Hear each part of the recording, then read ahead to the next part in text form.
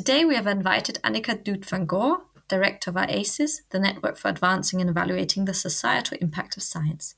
We want to talk about the topic impact. What should one know about this? Why is it important? And what does this mean for the area of doctoral education? Annika, thank you so much for being here today.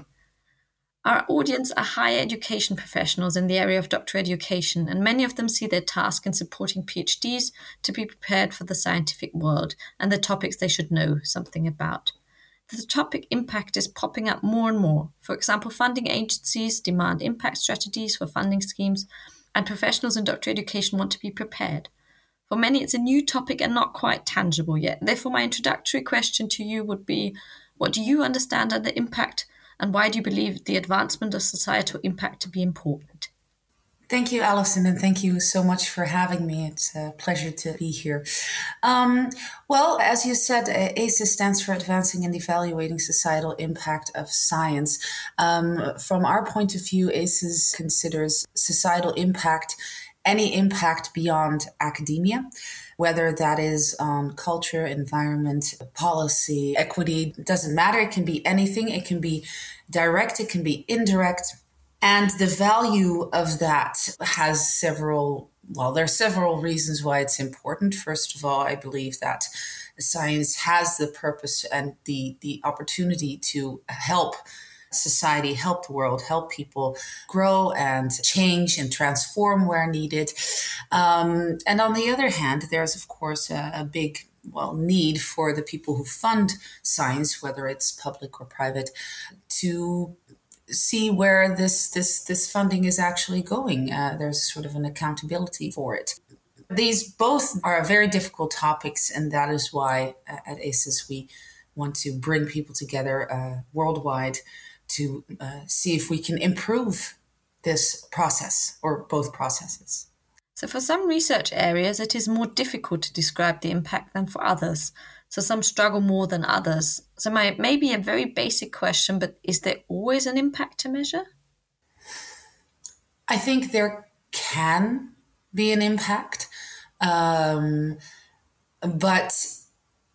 a lot of impact is either indirect. It can be long-term. So, for example, I do believe that curiosity-driven or fundamental research also has impact, but on the long term. It's not 5 years, but it can maybe be 50 or 80 years.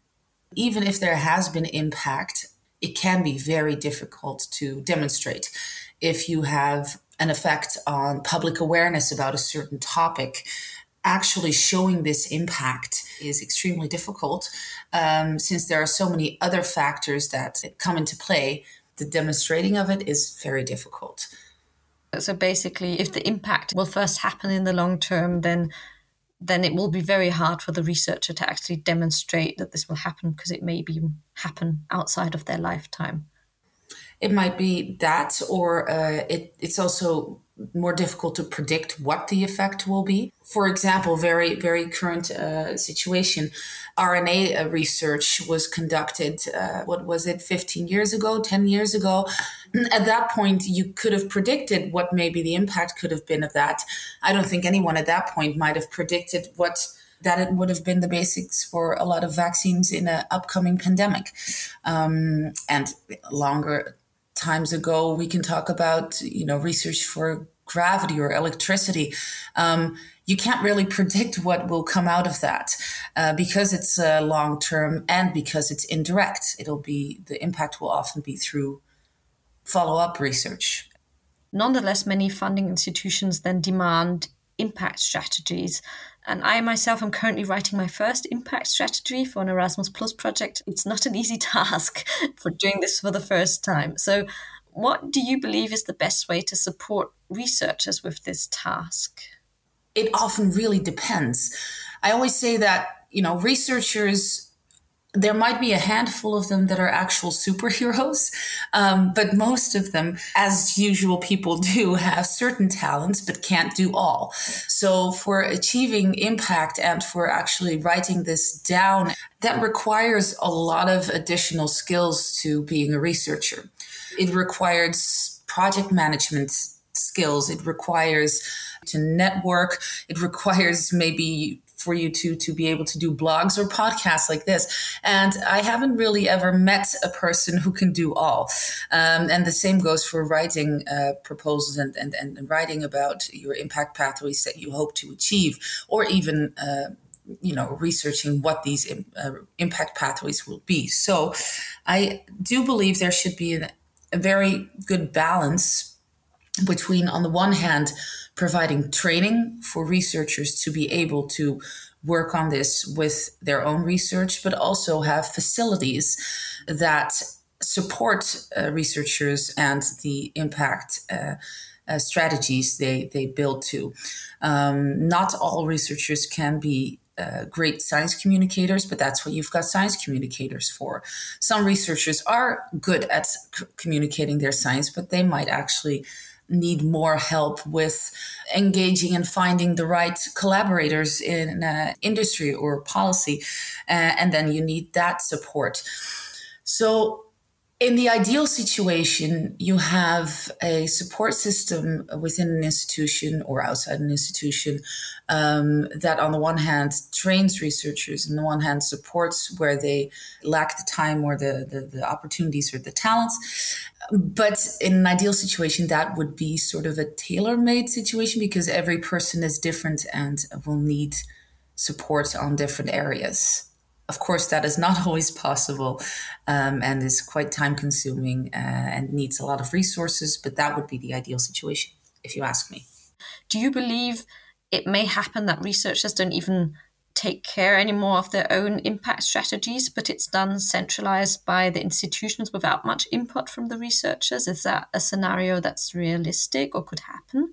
I am not entirely sure, but I definitely hope it won't.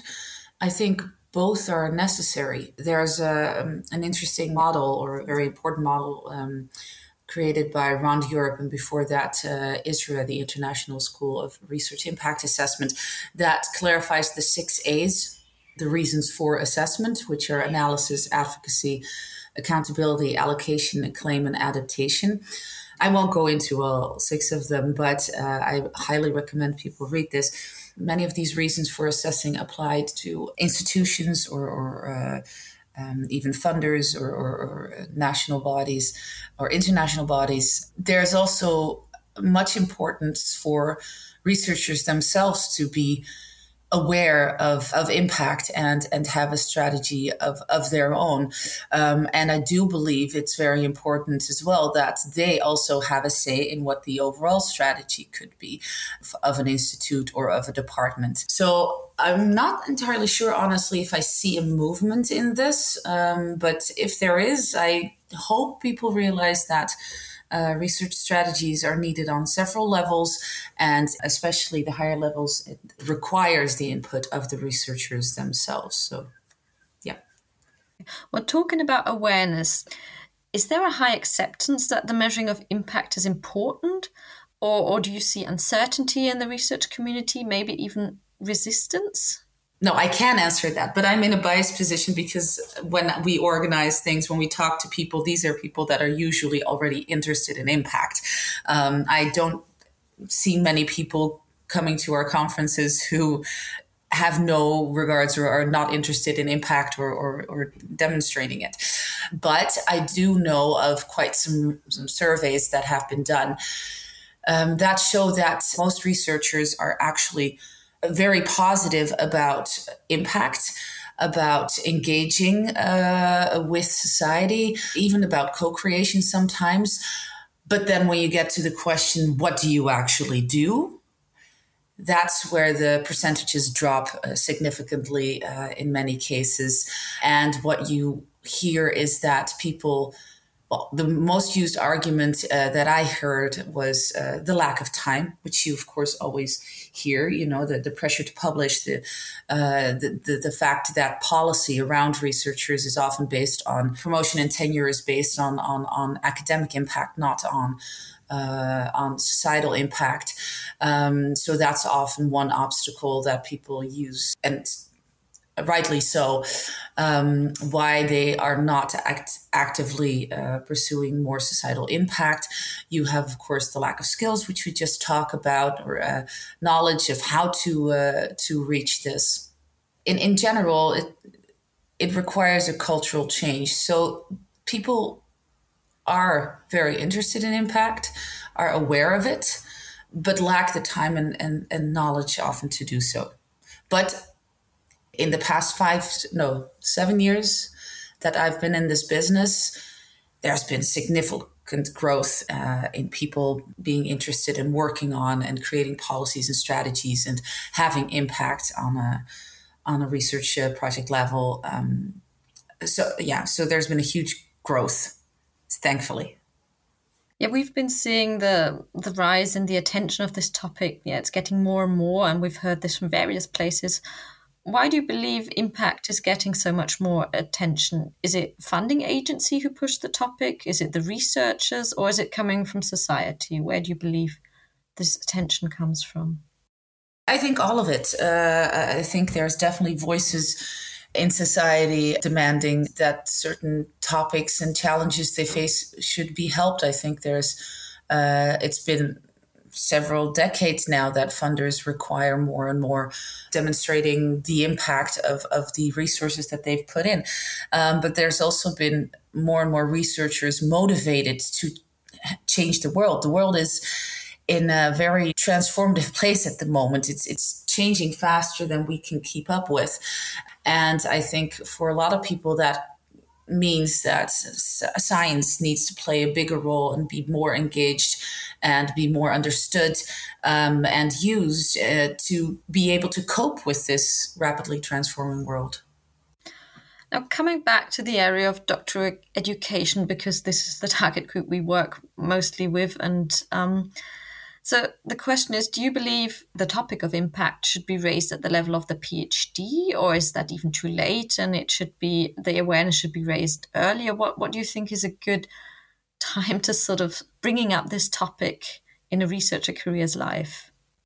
Well, if I look at myself, I actually decided not to pursue a PhD after I did my research master's because I felt that it was going to be an ivory tower kind of job, that it would be too isolated from the actual world. So if you personally ask me, if I'd learned more about possibilities and opportunities for having societal impact in my master's degree, I would have maybe made the decision of doing a PhD after all and having impact. I think it should be an integral part of learning about how to do research. So I think it should be earlier than PhD.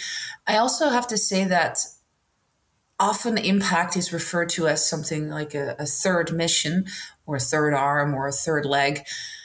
I don't think it's a third anything. I think everyone should be aware that societal impact is an integral part and can be an integral part and is an integral part of both education and science and research. Therefore, in the education about research and how to do that, you should have impact integrated in that as early as possible. That was quite a nice end word, if that's okay for you, unless you have anything else more you would like to add. No, I think I'm very happy that you asked me to talk about this today, and I hope to continue this conversation with many people around the world. And so, thank you so much I'm very looking forward to meeting you again and seeing the people of Pride, the Pride Network, and continuing this conversation. And thank you for the interest in the topic. I'm really glad you contacted us. Thank you so much for your time. We really appreciate it. And with that, we will close this. I wish all of the listeners a nice day.